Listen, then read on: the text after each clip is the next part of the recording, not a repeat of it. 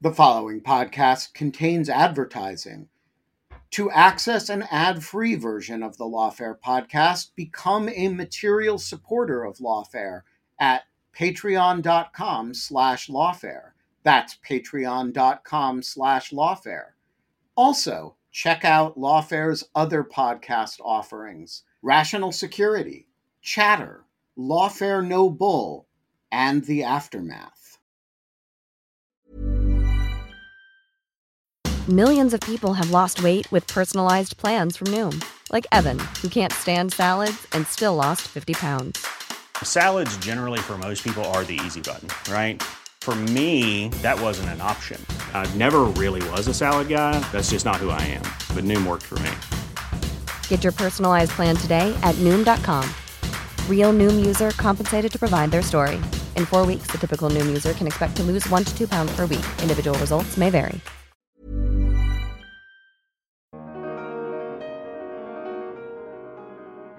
So the low-hanging fruit are the 10, who have been cleared and are still there. There are another 17 who are in detention, not in the military commissions, who have not been cleared by PRBs. And, I think those are the most complicated cases for the administration politically. That will be the last nut to crack in the universe that is Guantanamo. I'm Benjamin Wittes, and this is the Lawfare Podcast, July 23rd, 2021.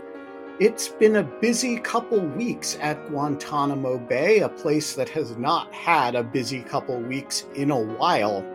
There was a transfer. There was a resumption of military commissions. The chief prosecutor of the military commissions resigned abruptly. We thought we would get a group together to go over the late events. Steve Vladeck is a Lawfare contributing editor and a professor at the University of Texas. Latif Nasser is a co-host of the show Radio Lab from New York Public Radio, where he did an extended series about a Guantanamo Bay detainee who just happens to be the one who was transferred this week. We talked about who the transferee was and why he was held so long. We talked about the resumption of military commissions and why they are, even when resumed, stagnated. We talked about the resignation of General Martins, and we talked about the DC Circuit's latest forays into Guantanamo Bay. It's the Lawfare Podcast, July 23rd, a Guantanamo update with Latif Nasser and Steve Vladeck. So, Steve, get us started. It's been a big few weeks for Guantanamo news, which usually doesn't take place in big clusters. Give us an overview of how the small world of Guantanamo Bay is different this week than it was, say, 3 weeks ago. Well, I think the first thing is that there are, things happening in the military commissions. We're on the far side of what was a, 16, 17-month pause in every single pretrial proceeding in all 4 of the pending military commission cases. And, we had the first proceedings in at least 2 of those cases in the last couple days, in the last week or so. So that's, I think, a big shift. There's one fewer detainee at Guantanamo than there was a couple weeks ago. So we've had the first, transfer of a detainee out of the administration, at least a transfer that wasn't pursuant to a plea agreement since President Obama's last full day in office in 2017.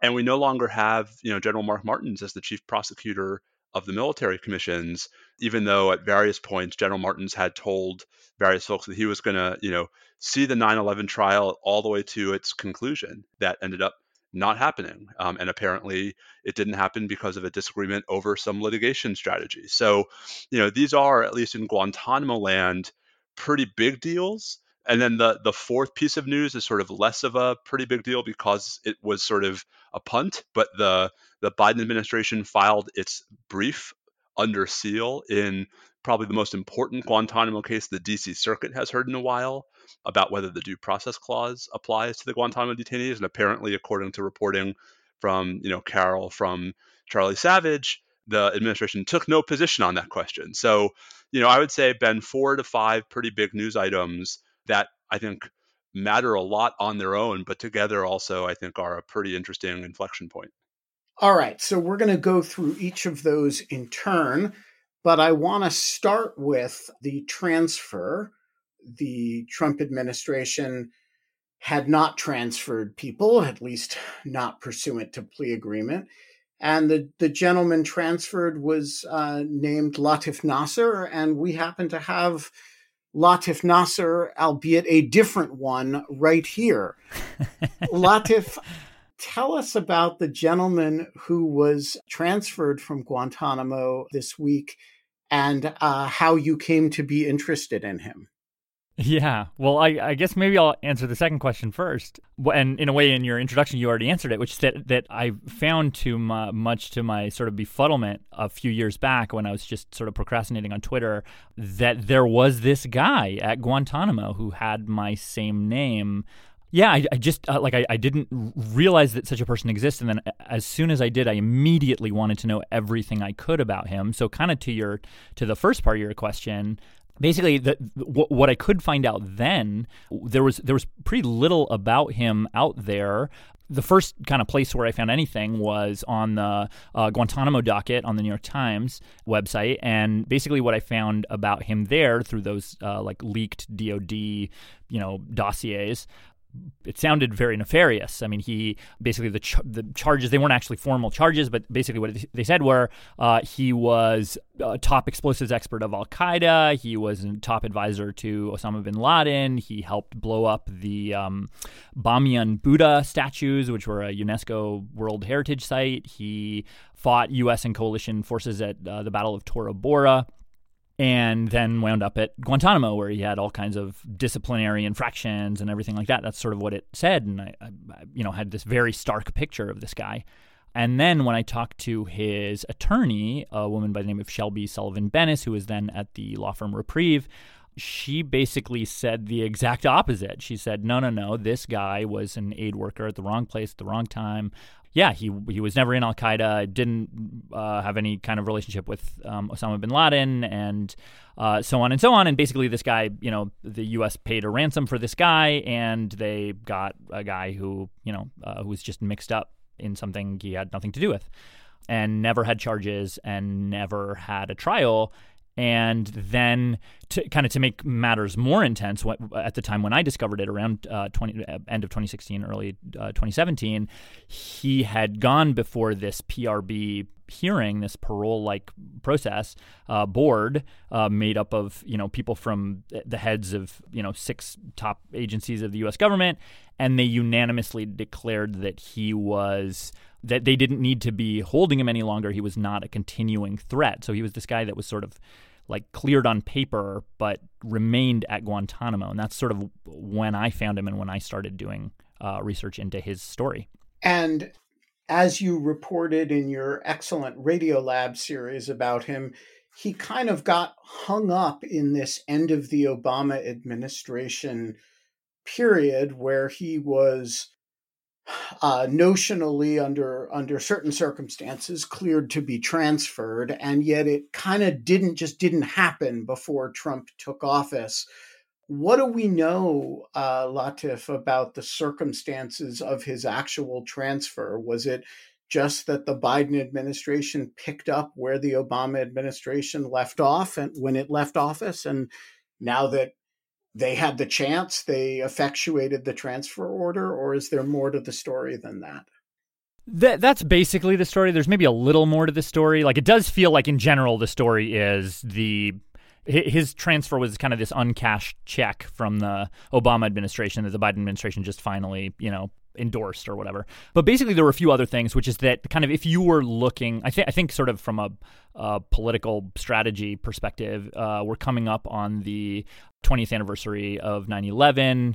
Guantanamo still being there is kind of a reminder of what went wrong, I think, to a lot of people. And in a way, to get people out of there would look like make Guantanamo smaller, or to get rid of it or close it down would be a win for this administration. That said, it's really hard getting guys out of there. Latif, first of all, as you said, he had that sort of transfer package. It was completely done. It was just kind of paperwork that got snarled at the end, like the Secretary of Defense's signature on a piece of paper, essentially. And so that's what was holding him up. But like, if you look at sort of his case, like, he's going back to Morocco, a country that is a stable country, an ally of the United States. He has a family there waiting for him, a job there waiting for him, a house there waiting for him. Like, he was, I think on paper, he was the easiest case to transfer. One of the folks I talked to who was involved in putting that transfer together said that his case was not a low-hanging fruit. His case was a no-hanging fruit. It was just right there. It was the layup that the Biden administration could just kind of put in the bucket. So, Steve, how should we understand this transfer? There are 40-ish people remaining at Guantanamo. How many of them are plausible transfers at this point, and how many of them fall into this category of really, really difficult to imagine what a disposition that doesn't involve continued detention looks like? Yeah, I mean, there are. I often like to think that there are four categories, Ben, of Guantanamo detainees. And, for folks who haven't seen it, the New York Times has a fantastic thing called the Guantanamo docket, which really is a super helpful breakdown of all of this, including the four categories. So with the transfer of Mr. Latif, there are 10 detainees who are, of the remaining 39, who have already been cleared by the periodic review boards, who, meet the other sort of internal criteria for transfer. And so the question is just if the Biden administration is going to be able to find somewhere to send them. Of those 10, it's worth stressing a bunch of them are Yemeni, and that has continued to pose difficulties on the resettlement question. And just to be clear, that's because you can't easily repatriate somebody to Yemen because of the state of that country. So you have to find some third country willing to take the person. That's right. And at least one of the 10 is stateless, which raises complications of its own. So those 10, I think it's right to sort of think about this, the way Latif put it, as no-hanging fruit. So the low-hanging fruit are the 10, who have been cleared and are still there. There are another 17 who are in detention, not in the military commissions, who have not been cleared by PRBs. And, I think those are the most complicated cases for the administration politically. That will be the last nut to crack in the universe that is Guantanamo. There are 2 of the remaining 39 who are serving sentences pursuant to military commission convictions. And then there are 10 who are in various stages of pretrial proceedings in the military commissions. And that's it. And so, 27 of the 39 are on the detention side, 12 of the 39 on the military commission side. And, the 12 on the military commission side have their own problems. But I think from the perspective of an administration that has not repudiated the commissions, I think it's safe to assume those are going to soldier ahead at whatever terrifyingly slow pace they're soldiering. The real political challenge for the Biden administration, the diplomatic challenge is the 10 who have already been cleared. The political challenge is the other 17. All right. Before we turn to the other major issues that arose, which coincidentally involve those other groups of people, let's finish up with the transfer situation. Latif, have you been in touch with Latif Nasser's family or with him? You were sort of famously not able to have direct contact with him while you were reporting your story. I'm actually surprised you're not in Morocco hanging out with him now. It's I was very tempted, let me tell you. But basically, in reporting, I did a number of interviews with former Guantanamo detainees, and those were the hardest interviews I've ever done in my entire career, in part because these men have been through a lot, and they are very I mean, they have all kinds of sort of PTSD, and they have all kinds of hesitations and unwillingness, which you can sort of imagine, to sit and subject themselves to more questions. And so to me, like, that was actually very much my first impulse, like, here he gets transferred, just jump on a plane. But then I realized that actually probably more productive, what would lead to a better interview and a more kind of humane way to approach it, is to sort of give him a little time, let him settle with his family, give him a little space. I didn't want to be, the paparazzo going in through Britney Spears' bathroom window or whatever, and just give him a little space and then kind of pursue it after that. And I think that, I have been sort of in touch with him through his lawyer and as well with the family, again, through the lawyer. And yeah, they are ecstatic. They're so excited. They are, and especially because it sort of coincidentally, I think, happened to be Eid when he sort of the day before he lands there. So he's celebrating his first, holiday with his family in 19 years. So they are very excited. They are but they're also a little bit, I mean, it's kind of a tender transitional time for them. Yeah. So I think it's kind of, we'll see how it shakes out, and hopefully I'll be able to, to get that, interview that I've been waiting for like 5 years now. So, Steve, let's talk about General Mark Martins, who was the chief prosecutor of the military commissions, and as you described, contended for a number of years that he would be there through the 9/11 trial. Mark Martins has now announced his retirement. The 9/11 trial still hasn't happened. What happened?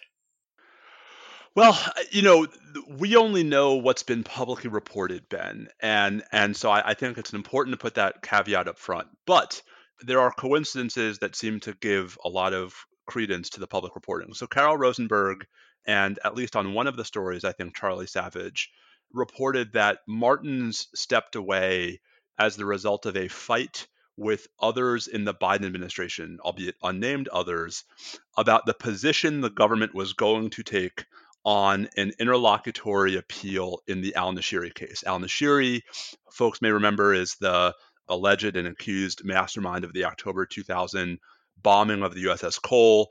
It's al-Nashiri's case where the D.C. Circuit in 2019 wiped away 3.5 years of pretrial proceedings because of a conflict that the trial judge had and didn't disclose. Here now, Ben, what everyone's fighting about is an effort by the government, led at the time by General Martins, to introduce statements that al-Nashiri made while he was in CIA custody, and by every account except the government's being tortured, not at his trial, but at least in support of certain pretrial proceedings in the military commission. And that fight produced a ruling by the trial judge, Judge Acosta, I think it was late last year, it might have been early this year, adopting what to my mind was a rather implausible reading of the Military Commissions Act, under which those statements could be admitted for pretrial proceedings because pretrial proceedings were not, quote, proceedings in a military commission, unquote, that was just a reference to the trial. Whoever has the better of that argument, al-Nashiri has appealed that to the Court of Military Commission Review, and General Martins, favorite court, my favorite court, the court that has done the most to give Article 1 courts a bad name of any court I can think of. So that appeal is pending, and the timing of Martin's departure was the day the government's response was due. And on that date, not only did the Times file the story about Martin stepping down, but the government filed something asking for an extension. And then the government has since filed a very careful, a sort of a tightrope walking brief where they are declining to defend Judge Acosta's decision, but they're not agreeing that it's wrong. Basically, where they want to sort of live to fight this. The Biden administration's not asking the CMCR to affirm, but they're also not willing to concede that Acosta was incorrect so that they can have this issue for a future case if they want it. That seems to be, Ben, what forced or pushed Martins out, whether it was his own doing or whether it was, that he was asked to step down by the very few people above him in the chain of command. I think only a handful of people know, but it seems to be that the Biden administration insisted on Martin's not defending that ruling on appeal, and that was the last straw.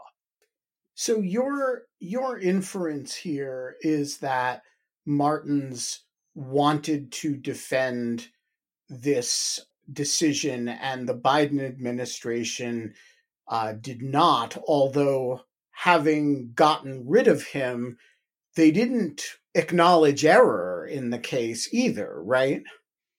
They did not acknowledge error. What they're basically saying is that they're not defending it. Basically, that they're going to sort of, stipulate. I think that what they've done, Ben, is that they're going to stipulate to sort of a withdrawal of that opinion without conceding that it was error. That basically they're no longer going to seek to introduce that evidence against al-Nashiri, and therefore the legal issue is moot. Moot, not necessarily settled. And so, I think the reason why, Ben, I feel somewhat comfortable in the inference, although it's right to say that it's an inference, is because we only got to this point because the prosecutors, under the direction of General Martins, had pushed for this ruling in the first place. And so, I find it hard to believe it was the other way around, right? I find it hard to believe that a legal argument advanced by General Martins and his prosecutors, that pushed General Martins out because he was standing by the same argument, if you follow because he wasn't standing by the same argument. It seems to me the most logical inference here is that he wanted the government to defend that decision. The, people above him didn't, and that they just reached some kind of intractable, impasse. Burrow is a furniture company known for timeless design and thoughtful construction and free shipping, and that extends to their outdoor collection. Their outdoor furniture is built to withstand the elements, featuring rust-proof stainless steel hardware, weather-ready teak, and quick-dry foam cushions. For Memorial Day, get 15% off your Burrow purchase at burrow.com/ACAST and up to 25% off outdoor. That's up to 25% off outdoor furniture at burrow.com/ACAST. Want flexibility? Take yoga. Want flexibility with your health insurance? Check out United Healthcare Insurance Plans. Underwritten by Golden Rule Insurance Company, they offer flexible, budget-friendly medical, dental, and vision coverage that may be right for you. More at uh1.com. Could your political views make you the target of cybercrime, identity theft, stalking, or even violence? I used to think this was silly, and then weird things started happening to me. Someone defaced my car. It had lawfare license plates on it. Somebody delivered weird antique postcards of Guantanamo Bay to my house. Weird stuff. The volume of personal data online has tripled between 2019 and 2023, and angry individuals fueled by political polarization can access it all for up to 98% of American citizens. And I was one of them. Lots of people were using my name, my home address, other information about me to try to intimidate me. And I want to say that has dramatically slowed down in recent months. And one of the reasons is Delete Me. As I have said before, there are products here that I read the ads because, that's my job. And there are products here that I read the ads because I really use them and really like them. And Delete Me is one of the lawfare advertisers that I am most enthusiastic about. And here's why. It finds and removes personal information I don't want online, and it makes sure it stays off. It's a subscription service that removes your personal information from all of the largest search databases on the web, and in the process, it helps prevent potential identity theft, doxing, and phishing scams. And here's the important point. It doesn't just do it once, because the information will get back into the systems. It does it, and then it does it again. So the first time I got one of these reports, and they send regular reports at Delete Me, there were a whole bunch of systems that I'd come off of. But then each time I get one now, there's still one or two or three that I'm back on the system, and Delete Me has once again deleted me. So sign up and provide Delete Me with exactly what information you want deleted, and their experts will take it from there. And as I say, they send regular personalized privacy reports showing what info they have found, where they found it, and what they removed. It's always working for you. constantly monitoring and removing the personal information you don't want on the internet. When you sign up, they immediately go to work scrubbing all your personal information from data broker platforms. Your personal profile is no longer theirs to sell. So take control of your data and keep your private life private by signing up for Delete Me, now at a special discount for Lawfare listeners. Today, get 20% off your Delete Me plan when you go to joindeleteme.com/lawfare20 and use the promo code lawfare20 at checkout. The only way to get 20% off is to go to joindeleteme.com/lawfare20 and enter code lawfare20 at checkout. That's joindeleteme.com/lawfare20, code lawfare20. So this brings us to the more general point about the proceedings continuing in the military commissions. Or not, as the case may be. Albeit without the chief prosecutor. Unlike Latif Nasser, there are these detainees who have pending charges against them, including Mr. al-Nashiri and the 5 9/11 accused conspirators. Where are we at this point? I mean, for those, I would say, overwhelming majority of listeners and Lawfare readers who have frankly lost track of the saga of the military commissions, what does it mean that proceedings resumed? And is the resumption of proceedings really mean the resumption of stalling at a different rate? I would say stalling for different reasons, right? That as opposed to being stalled by COVID, now we're back to where we were before, which is with different cases stalling because of various procedural impasses. So, the reality is, yes, I mean, there are 10 defendants spread across 4 trials, or at least 4 cases. You mentioned the 5 9/11 defendants, al-Nashiri, Hadi al-Iraqi, also known as Nashwan al-Tamir, and then there are the 3 sort of the so-called Indonesia defendants, whose case is the least far along. I mean, who I think were just only a couple months ago arraigned. And there are also, to be clear, a couple who have pled, right? So Al-Balul was convicted and Majid Khan pled. So there are two still at Guantanamo who are on the far side of the military commissions system and are just in sort of post-conviction imprisonment, if you will. Ben, we could do like an hour on each of the cases and why they're stuck in the mud. To make a long story short, yes, the resumption of proceedings at Guantanamo means that we will go from zero movement toward trial in these cases toward the very slow-paced movement toward trial that we had seen before last March. I still think a 2024 trial date in the 9/11 case is still, to me, wildly optimistic.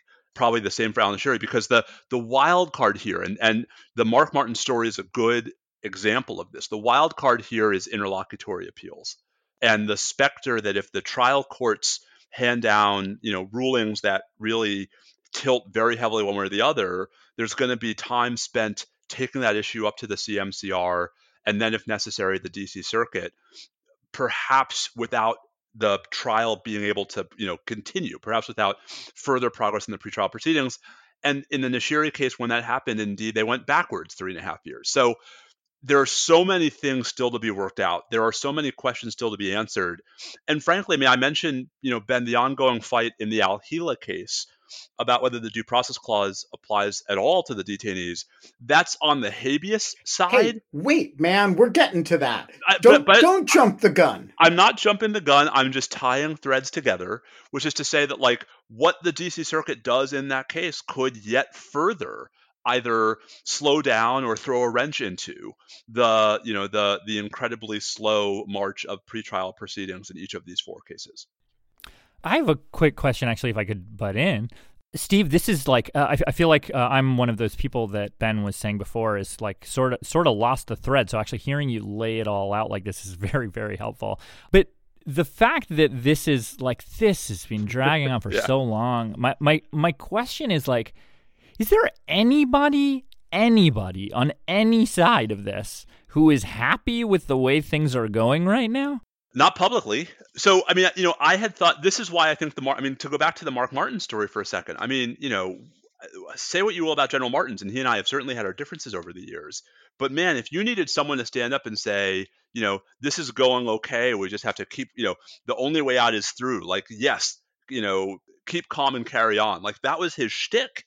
Was we're reinventing the wheel. This is going to take a while. There are going to be some bumps and bruises, but we're marching in the right direction.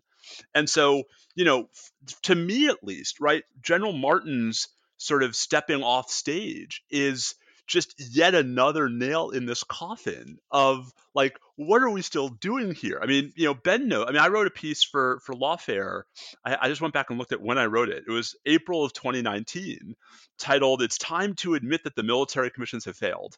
Here we are 2 years and 3 months later, and they haven't gotten any better. And I mean, if you want a symbol, General Martin's leaving is quite a symbol, and it's not a good one. So there may be people out there who still think everything's going great with the military commissions. I'm hard pressed to think of anyone who says that publicly. I don't think there's anybody. I mean, as somebody who defended the military commissions for quite a while, I haven't done so publicly in years. It seems to me they have a demonstrated record of failure across all of the axes that justified their existence in the first place. And I don't know anybody who argues to the contrary. Not anymore. I mean, I think the most ardent defenders of the military commissions have shifted to why, if they were properly designed, they'd be okay, right? Basically have shifted back to arguments about why they're legally permissible.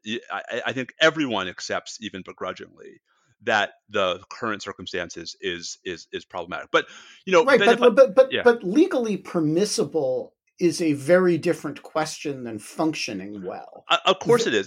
Those of us who believed in the idea of military commissions did so because the argument was, and we were wrong, that they were both legally permissible and provided certain advantages over federal, regular old federal courts for certain categories of counterterrorism cases.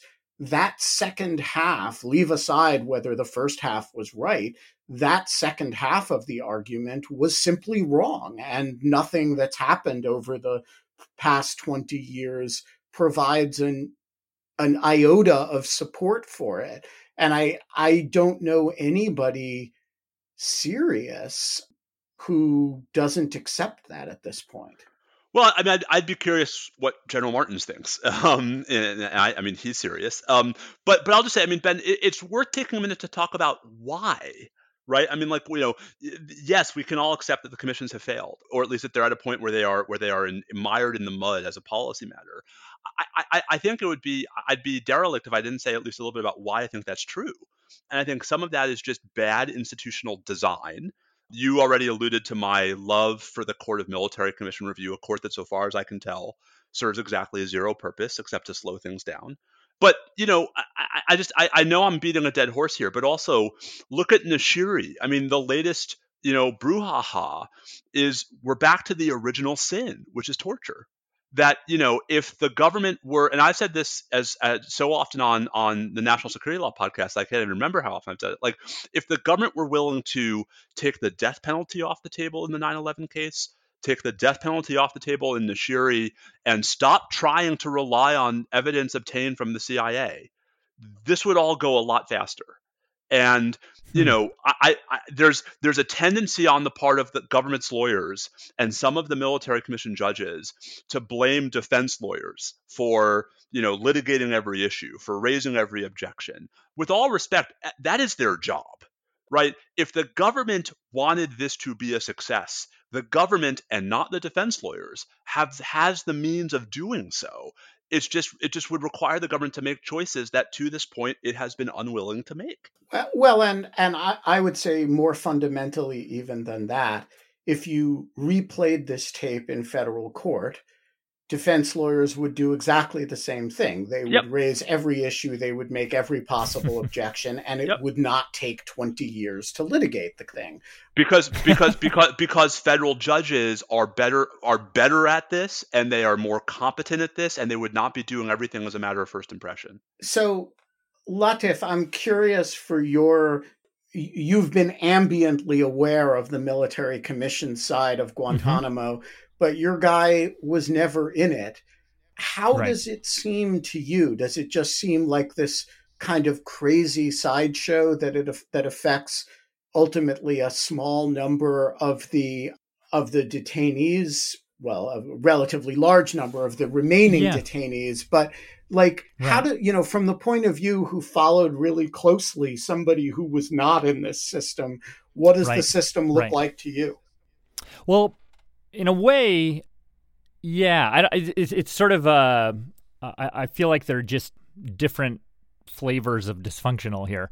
The way that Abdulatif Nasser kind of was ushered through this periodic review board system, I think it definitely sounds better than the system all these other detainees are going through, this military commission system.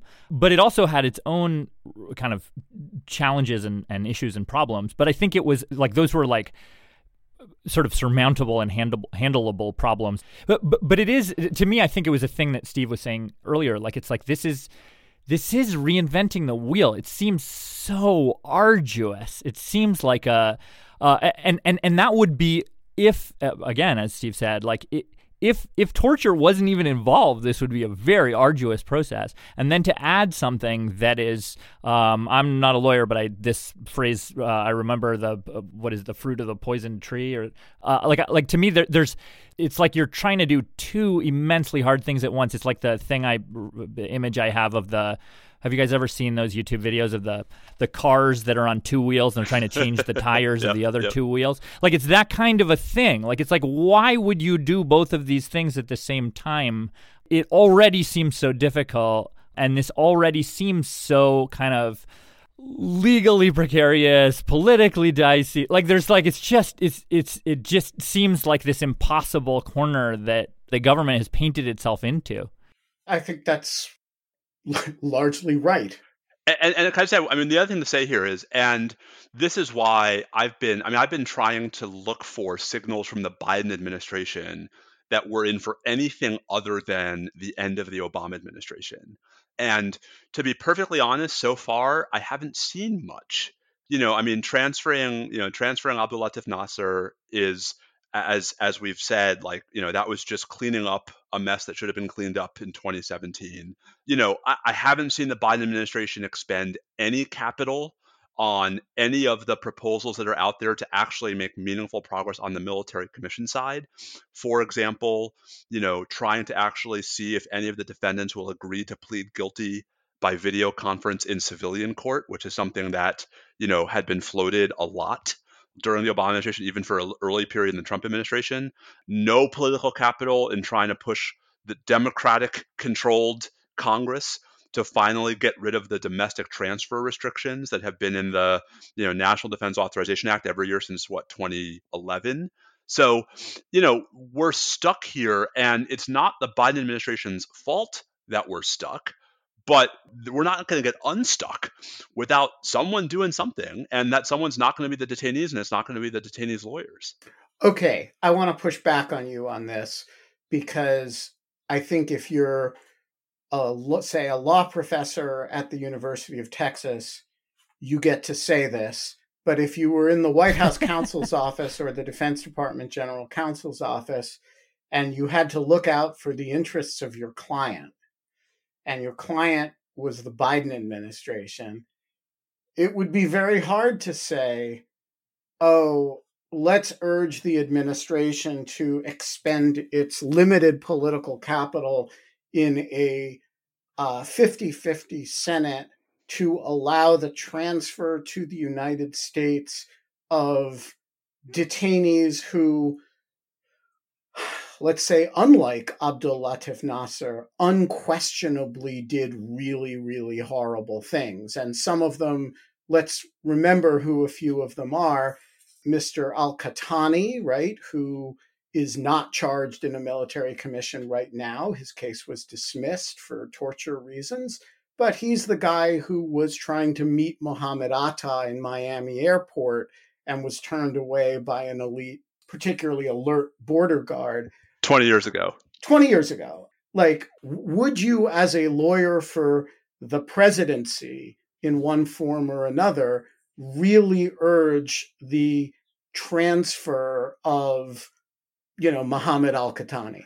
So I think either you're missing my point or I wasn't clear, and my money's on the latter. Maybe both. So my point is not that they ought to do this at the expense of every other item on their domestic agenda, because it's not hard to imagine how every single Republican will react.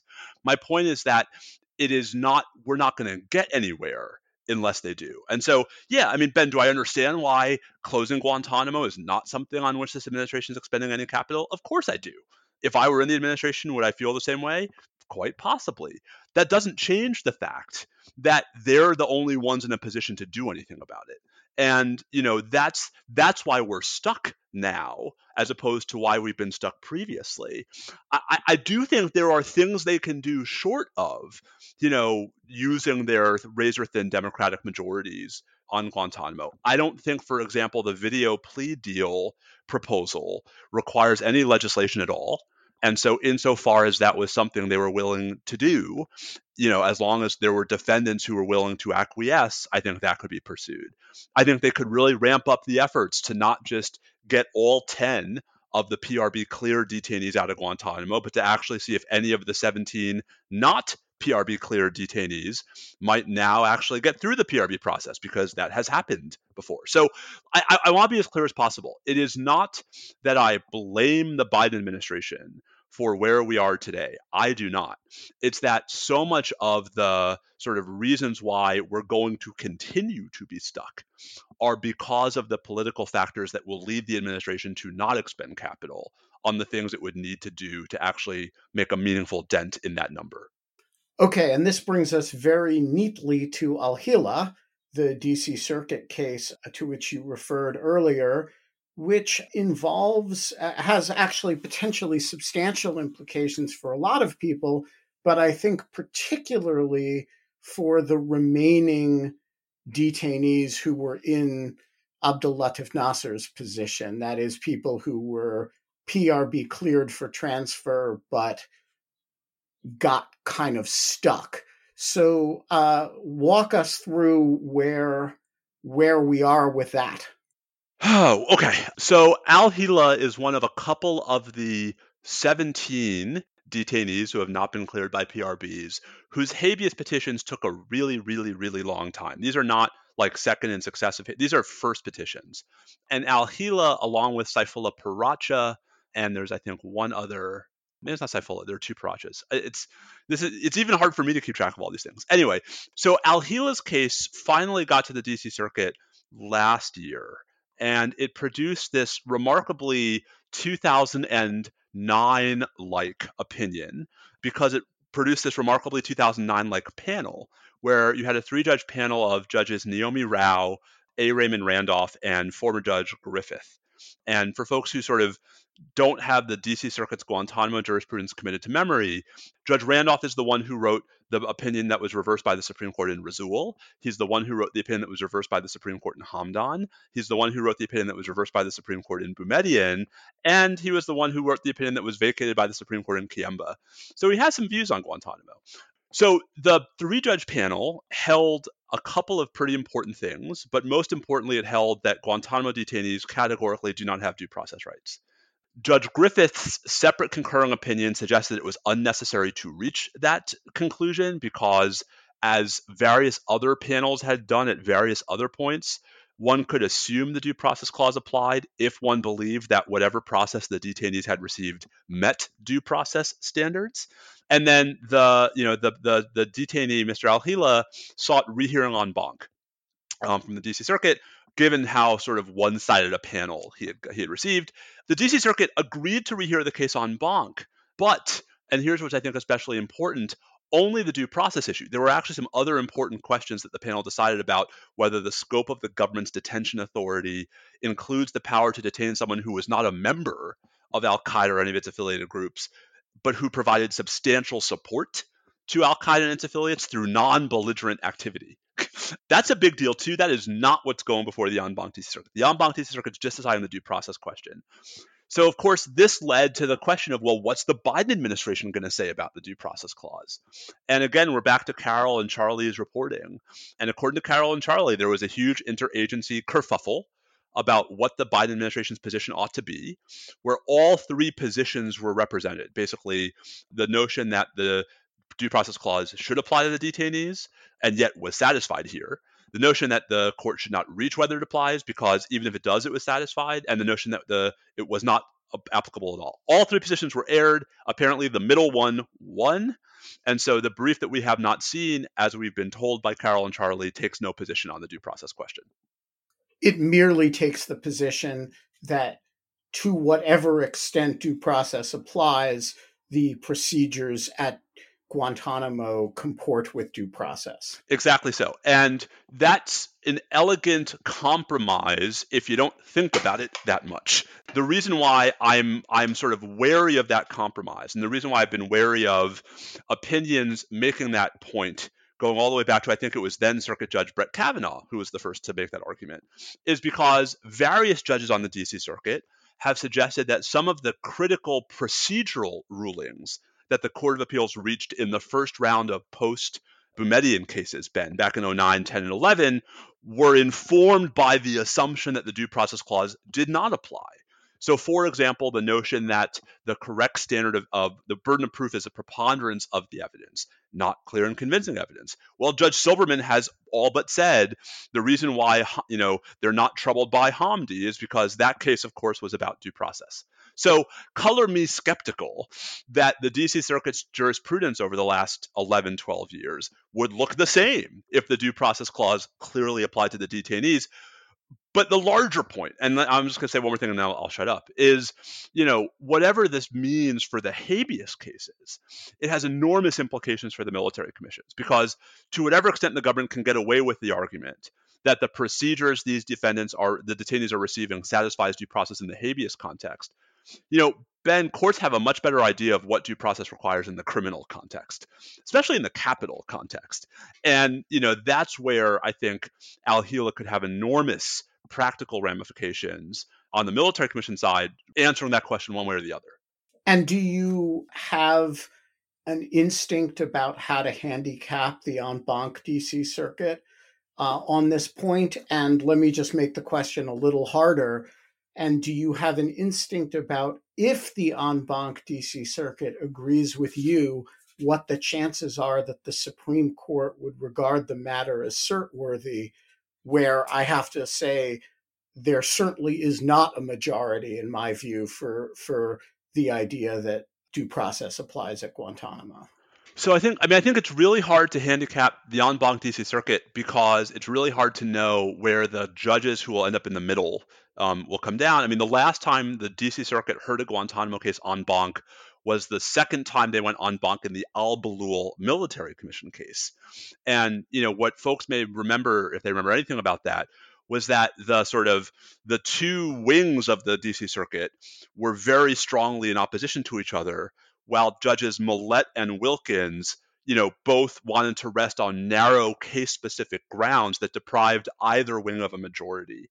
It's possible that that's where we're headed here, where, there's one camp that firmly wants to say due process applies, there's one camp that firmly wants to say it doesn't, and there's a camp in the middle that's going to embrace the Biden administration's position. And, that, I think, is going to accomplish absolutely nothing in settling the law.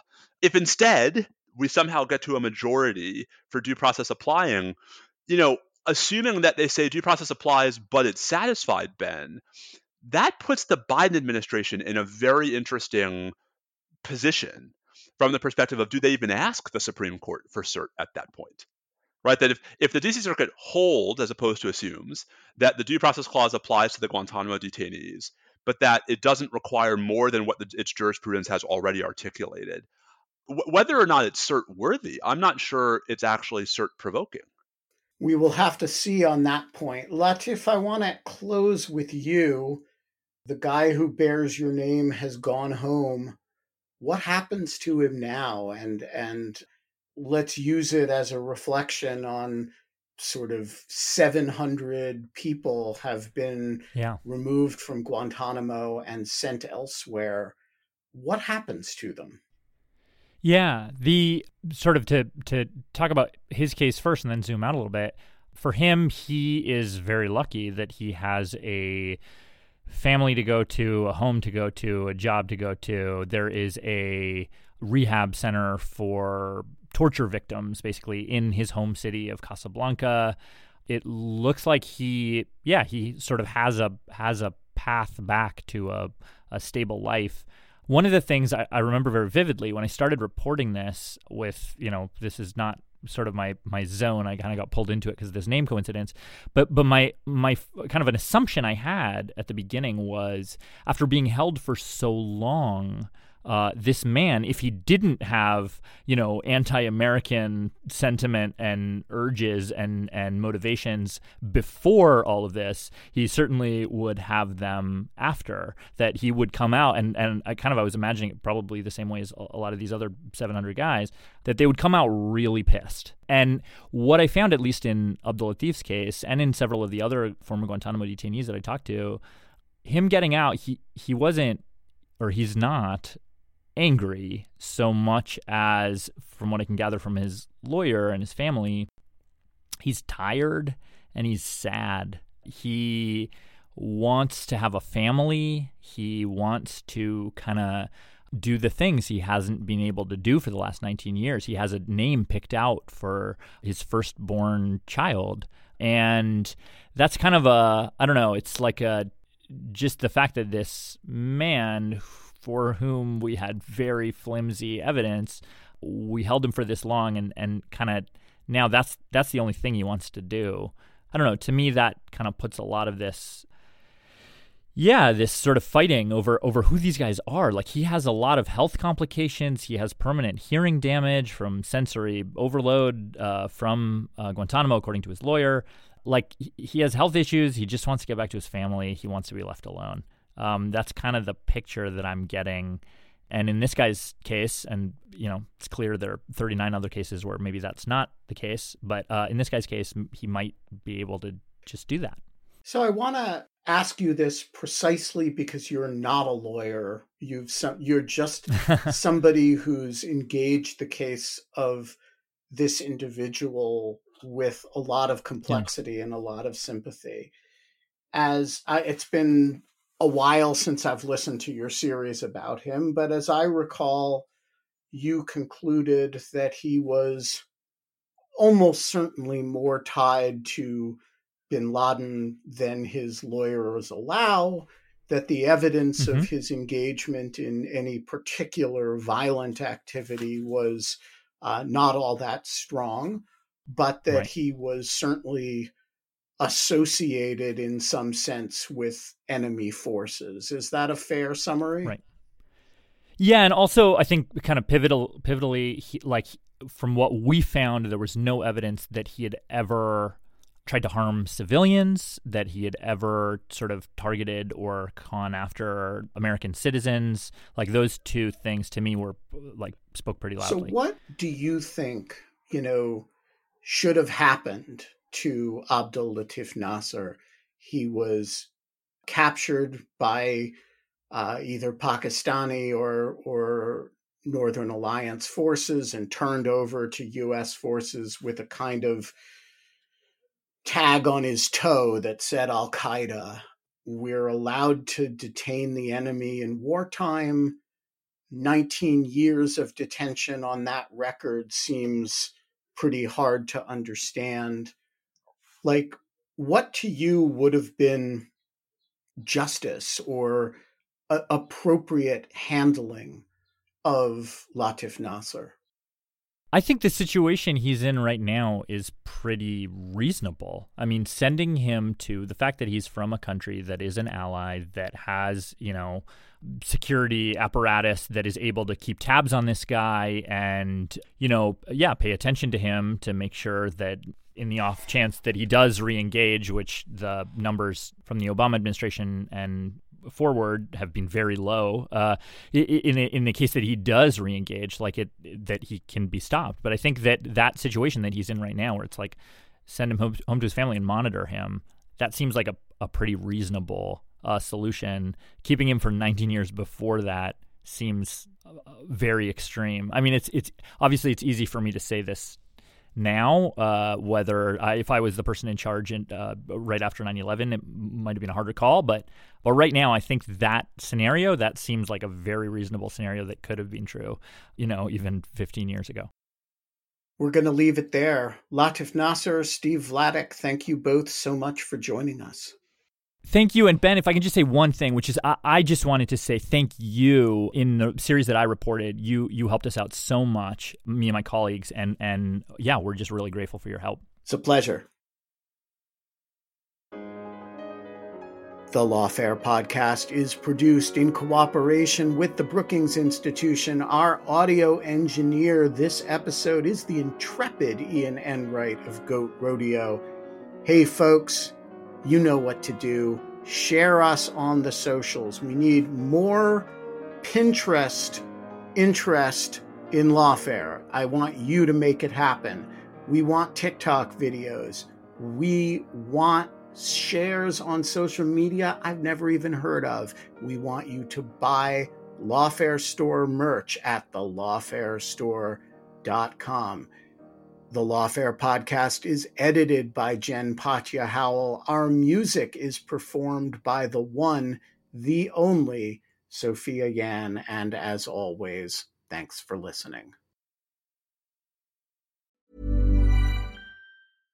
Want flexibility? Take yoga. Want flexibility with your health insurance? Check out United Healthcare Insurance Plans. Underwritten by Golden Rule Insurance Company, they offer flexible, budget-friendly medical, dental, and vision coverage that may be right for you. More at uh1.com.